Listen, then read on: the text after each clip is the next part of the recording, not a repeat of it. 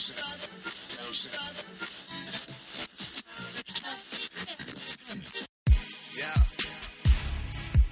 Hey. Yeah. Hey. Yeah. Boys. Yeah.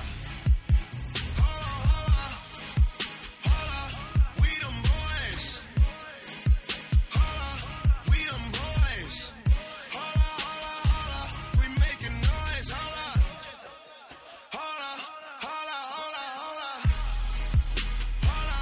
We them boys. All right. You are now rocking with the best here on Cowboys Crunch Time with KD. We are back, and the Cowboys are back in the win column thanks to the return of the one and only franchise quarterback, the elite, the immaculate Tony Romo. He has returned to save the day, and the Cowboys are now sitting at 3-7 with a shot at the playoffs. It ain't over till it's over, folks. The NFC East, the Philadelphia Eagles, and the Washington Redskins both took tremendous, just debilitating losses yesterday to NFC South teams, while the Cowboys were facing an AFC opponent in the Miami Dolphins, and they were able to come out of that with a 10-point victory. To chop it up and analyze any and everything about the Cowboys and their chances to continue this, what would be a historic run to the playoffs, it is the one and only Mr. Joey Ickes joining us. Mr. Ickes, how are you, sir? I'm doing very well, sir. How are you? I have absolutely no complaints because after 2 months of misery, we are now back in the win column, and there is a lot of hope around Cowboys Nation for how this thing could turn out. First and foremost, we had to get the first victory, and now they're going to move on to the Carolina Panthers. But before we do that, let's talk about what we saw on Sunday, and obviously all talk has to start with the return of Tony Romo. Tell me what you saw. Obviously, you've had a chance to review the game again. Tell me what you saw out of Romo. He had a few hiccups. Some things didn't go according to plan, but his mastery over the offense was evident in all phases. Talk to me about what you saw. I think you did a very good job of summing it up in that we saw the very, very good Tony Romo. We saw the Tony Romo that makes us clench our teeth occasionally, and we saw the reason why he is so immensely valuable to this team. I think the perfect illustration for kind of the way this team felt with Tony coming back was just the elation after the touchdown pass to Terrence Williams. I mean, just that situation with deep ball down the sideline to Terrence Williams, goes up, body catches it, of course, but he caught it, scores a touchdown, and then everybody just goes nuts. And I think it was just like the release almost of just all the culmination of 7 weeks worth of frustration and all of the struggles on offense that they had where they hadn't scored a touchdown and who knows how long. It was just that type of situation where you just have all of this stuff built up in you, and then your leader comes back and you score a touchdown and you're like, yes, we are still capable of being this explosive offense that we believed that we were. And you saw, again, some of the over-aggressive Tony Romo, which is something I worried a little bit about that we might see a little more of. As Tony came in feeling like he had to carry this team to 7-0 and that this team was struggling without him and they needed him to come in and make plays. And the worry you have with a quarterback with the mindset of Tony Romo in that type of a situation is that he's going to come out and try to do too much and play outside of himself. And I think you saw some of that early. I think the interception that Grimes made at the goal line when Tony kind of threw the fade up and there was a little bit of miscommunication and a bad throw because of the pressure. I think if Tony had that one back, he would just drop down and take the sack there. But that's his mindset at that point was they were trying to go score points and get ahead in the game and try to take control at that point. So that play and then the interception to Turbin where Witten gets walked back into Romo on a blitz pickup and has to kind of short arm it and throws it over the top of Turbin. Those are the type of plays that last year we didn't see from Tony, as he felt very comfortable in staying in the lane of the quarterback and being that game manager that is used so much as a derogatory term for a quarterback. But in actuality, being able to manage this great complex situation that is the NFL game. We talked about it on the roundtable a few weeks ago. Playing the chess game during the bar brawl is being able to manage that at the level that guys like Tony and Tom Brady and Aaron Rodgers do is a very, very high level thing to be able to do. So we saw him do that so well last year, and we saw him do it earlier in the season, and we saw him kind of get back into that groove as the game went along. It's like he finally remembered, oh yeah, this defense I'm playing with is pretty darn good. And as long as I don't put them in bad situations, they're just going to continue to force Miami to punt the ball back to me over and over and over again. Miami couldn't convert a third down to save their life. And it was the type of situation where they just, the defense was playing so well. Tony finally got comfortable, and he said in his press conference, his situational decision-making got better. The game slowed down for him. His footwork tightened up. And that's when you saw the good Tony Romo that put 10 points up in the fourth quarter to give this team the lead that they needed and the win that they really needed once they got there. Yeah, I think for me, the true mark of Tony Romo's return came in something that I talk about all of the time on Twitter, social media, is the fact that penalties and sacks ruin drives. It's very common in the NFL that if you have a penalty on a drive or you have a sack, that pretty much salts away the drive as being a failure. It's very difficult to score points in the NFL when you've taken one of those negative plays on offense. But when you have an elite quarterback like the guys you named, Romo and Brady and Rodgers, that's the case because they have the ability to still create things even in obscene down and distance. The touchdown, Terrence Williams, came after they were 2nd and 27. I mean, 2nd and 27, and you end up scoring a touchdown on that drive. That is the quintessential Tony Romo moment. And for me, I think that's why everybody was so elated. Like, if that happens, if you're 2nd and 27 with Matt Castle and Brandon, the drive's over. You're running it 2 times up the gut just to make sure that you don't turn the ball over. But with Tony Romo, you still have a chance to score on that drive. And I think that was the landmark, the hallmark, I should say, of his return. And I'm pretty sure that, like as you said, their elation over scoring in that situation led to that penalty. And for me, the penalty wasn't even that big of a deal because a better kick, it was a dumb idea for them to try the short kick, and then it was executed poorly by Dan Bailey, after that touchdown. Everything basically went wrong that could have, but to point all of that on the penalty was ridiculous because we saw that it was very possible to kick the ball through the end zone, or at least to the end zone, even with that penalty yardage that they suffered from. But they just made a bad decision, and fortunately it didn't come back to bite them in the ass in general. But yeah, Tony Romo's back, and the effect that it had on the rest of the offense, I think, is the next point we need to take it to, because once again, we had a great performance out of Darren McFadden. He had over 120 yards on the game. His average was up there. We had a lot of production out of Robert Turbin, who was just signed on Wednesday and showed a mastery of the offense that Christian Michael never was able to get in his month-long tenure with the team.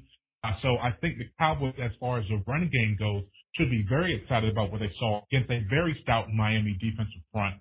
But one of the things that I noticed, and you're the guru on this, so I'll ask your opinion, it seemed to me that Turbin's success came in zone blocking schemes, the outside zone, and then McFadden's success came when they were pulling La'el Collins and Zach Martin.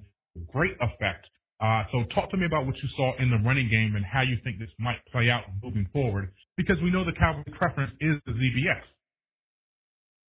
Again, I think you did another masterful job as astute as you usually are of summating the situation there. As we've talked about almost ad nauseum in this medium and in others, the idea of Darren McFadden running the outside zone, sticking his foot in the ground, and getting north and south is something that is not going to happen, essentially. He doesn't have the lateral agility. He doesn't have the start-stop ability to be able to make that type of a cut and then still run through an arm tackle and those sorts of things. So as you said, you start pulling, and I tweeted it during the game, If you pull an offensive guard in front of Darren McFadden in space, very, very good things are going to happen. And I think the perfect illustration for it was the final drive that they had on offense where they took the ball over with 6.5 minutes left. I think it was at or inside their 20-yard line. And the first run play they call was outside zone left to Darren McFadden. And what happens? They lose like 5 yards because Darren McFadden doesn't have the lateral agility to make the cut to get back to the line of scrimmage. And so he kind of gets spilled out to the sideline. And there's 2 games in a row where they've tried to give the ball on his own run to McFadden to start an end-of-game drive. And he's lost significant yards. The next play, another outside zone, goes for no gain. And all of a sudden it's 3rd down and 14. And what happens? They run a counter draw. They pull an offensive lineman out in front of McFadden. And what happens? He goes for 15 yards and a first down. And the rest of the drive, they're running leads and they're running counters and they're running power runs and gap runs that puts McFadden in position to succeed. And all of a sudden he winds up converting, I think, 2 or 3 more first downs. They drive the ball down into Miami territory and wind up turning it over on downs basically after they've run 5.5 of the 6 minutes off the clock, and the game's over at that point. So the illustration of the play calling there in terms of using McFadden in ways that put him in position to succeed is the ideal situation to see the contrast. And it was literally from one play to the next play. It was he's running outside zone and nothing, and then the very next play they're running a gap scheme, a counter draw, pulling an offensive lineman, and it goes for 15. And then they run 2 more power plays back to back later on, and they go for 12 yards and 9 yards back to back. And then, so it's just, that's how he builds momentum, is going straight downhill behind pulling linemen. Robert Turbin yesterday was, and I think for the whole week, has been, as Fish has said in his articles, I think, and on the radio, I'm sure, Robert Turbin has been what everybody hoped Christine Michael would be. When they picked Christine Michael up, when they made the trade to Seattle, they envisioned him being this bowling ball type running back who still possessed the quickness and the lateral agility to run an outside zone blocking base run game, and be the kind of the type of runner that they wanted. And Christine Michael never got it off the field. And we talked about that over and over and over again, is that he may turn into nothing, but it won't be because of his ability on the field. It will be because of his capability to grasp the playbook, be a serious enough professional, all those sorts of things. So Robert Turbin is what we all hoped that Christine Michael could become. And if they continue to get this type of performance from him, even if at this point, even if what seems to be inevitable soft tissue injury that comes to Darren McFadden comes, that would hold him out of it, that would hold him out of a game or 2 down the stretch, you at least feel like you have a guy that the team feels like they can rely on in Robert Turbin to come in and carry the load. And I think you kind of saw the effects of the groin injury to McFadden on the 35-yard run that he broke around the corner with Lael Collins in front of him. He just never really looked like he dropped the clutch and dropped the gear down to build up speed like you'd think that a guy like Darren McFadden would when he got into open field like that. So I think that there was something there, and we'll see how he turns around after the short rest. But it feels so good after so much uncertainty at the second running back spot, really ever since the whole situation with Joseph Randle took place. It feels very nice to know that you have a reliable second running back in case of some sort of disaster with the first guy, who's Darren McFadden, who, to give him a lot of credit, is playing very, very well. Yeah, the beautiful thing is how good the run game has been on the left-hand side. Ron Smith, obviously, he is an all-pro caliber player, and his run blocking has been dominant this year. We're now seeing Collins on the pull, and he is just to be a menace. Frederick, as always, is steady and above average in all respects. But one of the issues that we had yesterday, and probably might have played the worst game of his career as a Cowboy, Smith had issues with pass protection, and it was hideous. Pro Football Focus has it down as giving 7 quarterback pressures, 2 sacks, another hit, as well as 4 hurries, and I believe he also had at least 1 holding penalty on the game. So from my point of view, from my perspective, that was the worst game that he's played as far as pass protection, but he's still ranked as, or graded, however you want to look at what PFF does, as the best left tackle in the entire NFL, even with that performance, which shows you how great of a year he's having. But on social media, of course, the reaction is he's having a horrible year because a couple games ago he also gave up 2 sacks. But please believe, Teron is still, if not the best, one of the top 3 tackles in the game. Did you see anything there that was more of a cause for concern long term, or was this just a blip on the radar to you? I think that, I mean, as you said, there's the numbers on the quarterback pressures and things like that. I think one thing that's being understated in all of this conversation about Tyron Smith is Olivier Vernon is a very, very good player.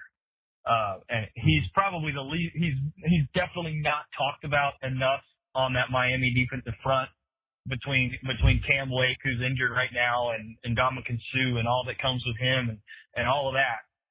Olivier Vernon is kind of the forgotten man, but he's a very savvy and explosive rusher. And there were some situations where you saw him put Tyron Smith in some pretty bad situations protection wise. Yeah. And you very, very rarely see that from Tyron Smith, almost regardless of who it is that he's blocking and regardless of the style that of the rusher and everything.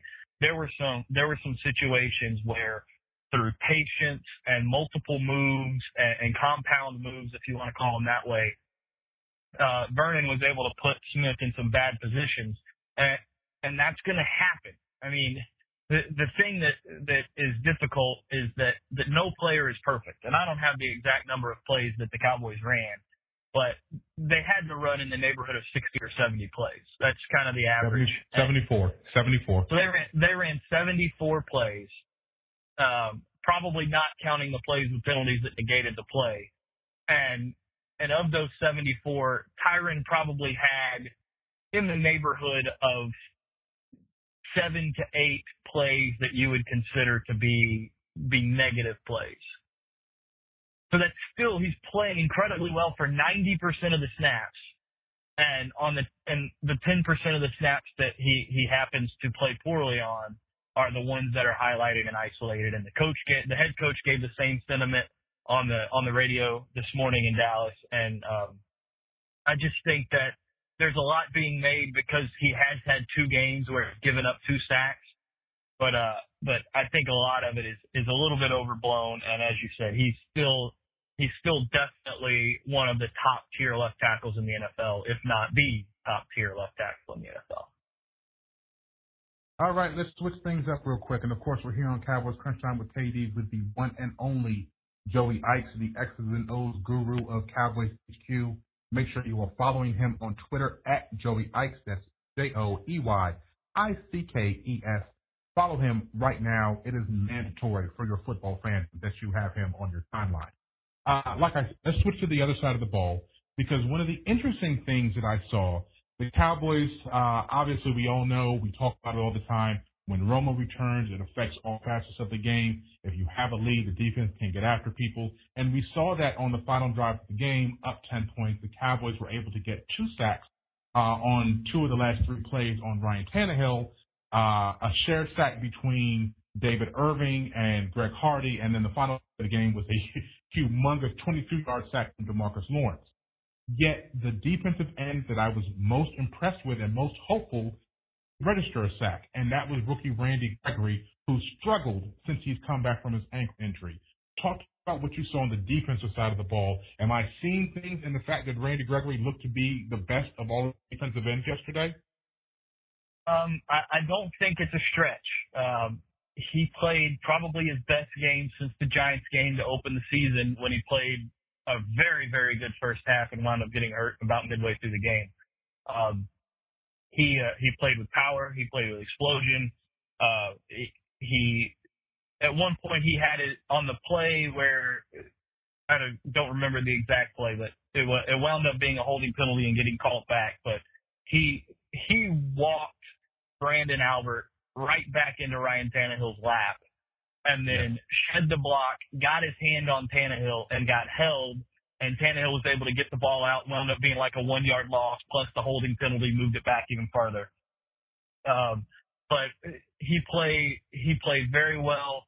Effort was there more consistently than it had been. Technique is getting better.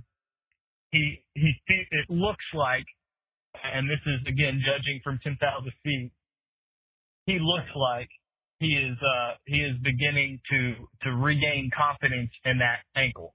And we saw something in his first couple of games back where they played him on the left side in pass rush situations more. It looked like to keep him from having to drive off of that right ankle. But he's back on the right side now when he's rushing, and he's rushing well. And it's just a matter of time, I think, before he winds up getting that first sack that kind of breaks the seal. I still don't have huge expectations for him numbers-wise. But if he continues to get more and more explosive and get better and better technique-wise, he's going to wind up affecting some games as they go. I think the defensive line as a whole played well. Again, the sacks and stuff didn't come early in the game, but they came late in the game. And we've had conversations before about this team getting meaningless second quarter sacks and not being able to finish games with sacks. And that's what they were able to do in this one. And it's amazing how whenever you have a 2-possession lead late in the game, you're somehow able to force the quarterback to try to drop back and throw the ball down the field as opposed to dumping it off to running backs all day. And you're able to wind up getting sacks and things like that, where you get the big sack from Jack Crawford on the Dolphins' second to last possession. They punt the ball, and then away you go on your 5.5-minute drive to end the game. And so it's all symbiotic. It all works together, as you said. And so having Tony Romo back on the field forces your opponent to understand that they're going to have to outscore you to beat you. And right now, the idea of outscoring a Dallas Cowboys team with this defense on the field has to be pretty daunting for any offensive coordinator that's looking at playing against them. Yeah, because the Cowboys in the last 5 games, they've turned in 4 stellar efforts. Obviously, the New York Giant game that they lost, the defense only gave up, I believe, 15 points in that game. Everything else came on a special teams return and pick 6. They were able to shut down the Seattle offense. They had a bad game against Philadelphia. They pretty much shut down Tampa Bay all day. And then again yesterday, they only gave up 14 points. The issue to this point has been that they haven't been able to close games. So even though they had a great performance, once it came down to the fourth quarter, we all saw the stats yesterday. No sacks, no turnovers forced. But obviously things changed along those lines yesterday. But all in all, the defense has looked like it's really rounded into form since Greg Hardy and Rolando McClain have returned. Now, Rolando McClain, we all know how I feel about him. I might be one of the most vocal opponents of the way that he approaches things. Make no mistake about it. When the man is getting paid to play like he has these last 2 games, he is a godsend for this team. Talk to me about what you saw with these linebackers and what kind of hope it gives you for this stretch run. Yeah, I mean, I think you're finally starting to see the kind of linebacker play that you hoped for whenever we were talking about this tandem of Sean Lee and Rolando McClain playing together. When we were talking about it in March and April and things like that all the way through July, we were talking about this type of game that we saw from them. We saw the turnover. We saw tackles for loss. We saw sideline-to-sideline play. We saw impact tackles. We saw coverage. We saw pass rush. We saw all of the above.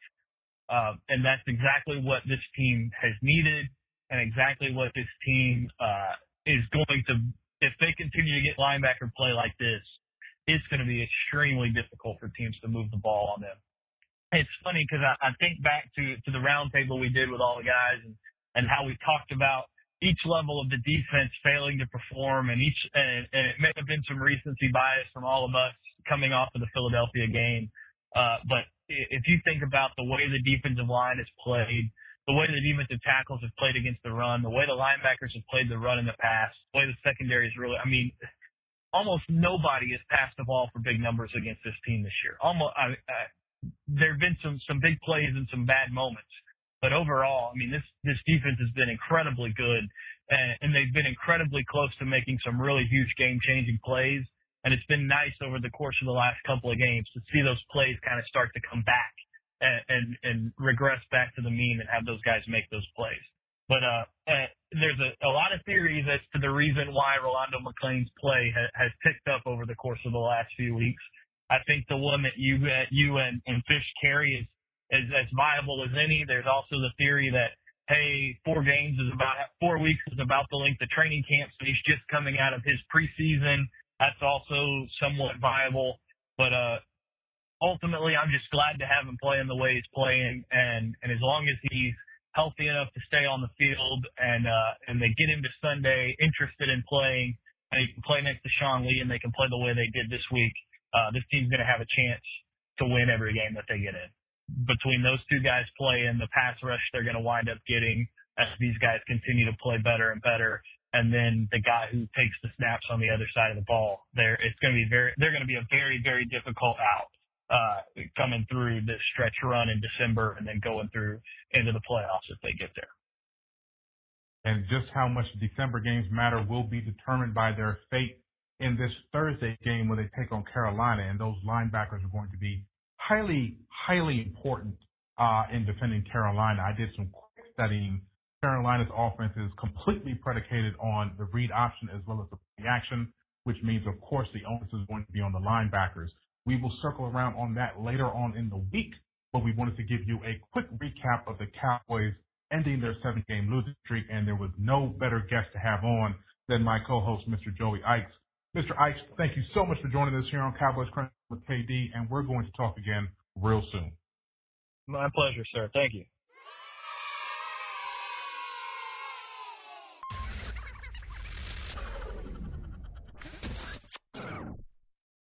And as I said, we will be back later on this week with part 2 of our Week 12 Cowboys Crunch Time episode with none other than the one and only Cowboys insider Mike Fisher and, of course, co-host Keith Mullins. We might also have another surprise for you, so stay tuned for that. But with all that said, it's time for us to wrap it up. That's it. We're out of here. Salute. I think they finally think they get me where they want me at. I got 700 emails in my inbox. What that mean? I ain't calling nobody back. Like I don't know nobody. Ooh, like I don't know nobody. Ooh, like I don't know nobody. Like I don't know nobody. Like I don't know nobody. I guess I don't. Oh, you mad, huh? Oh, you mad, huh? Ooh, oh, you mad, I've been catching too many stares this evening.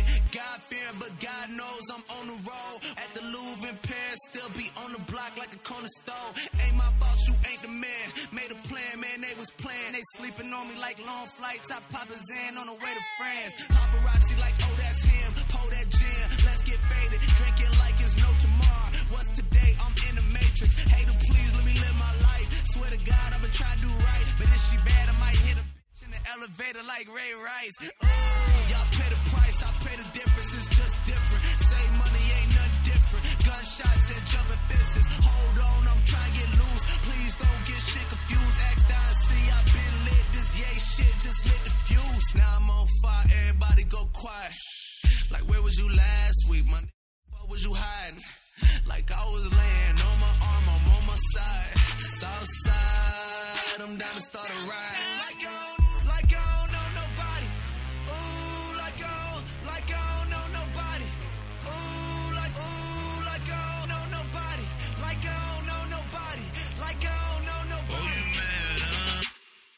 I guess I don't.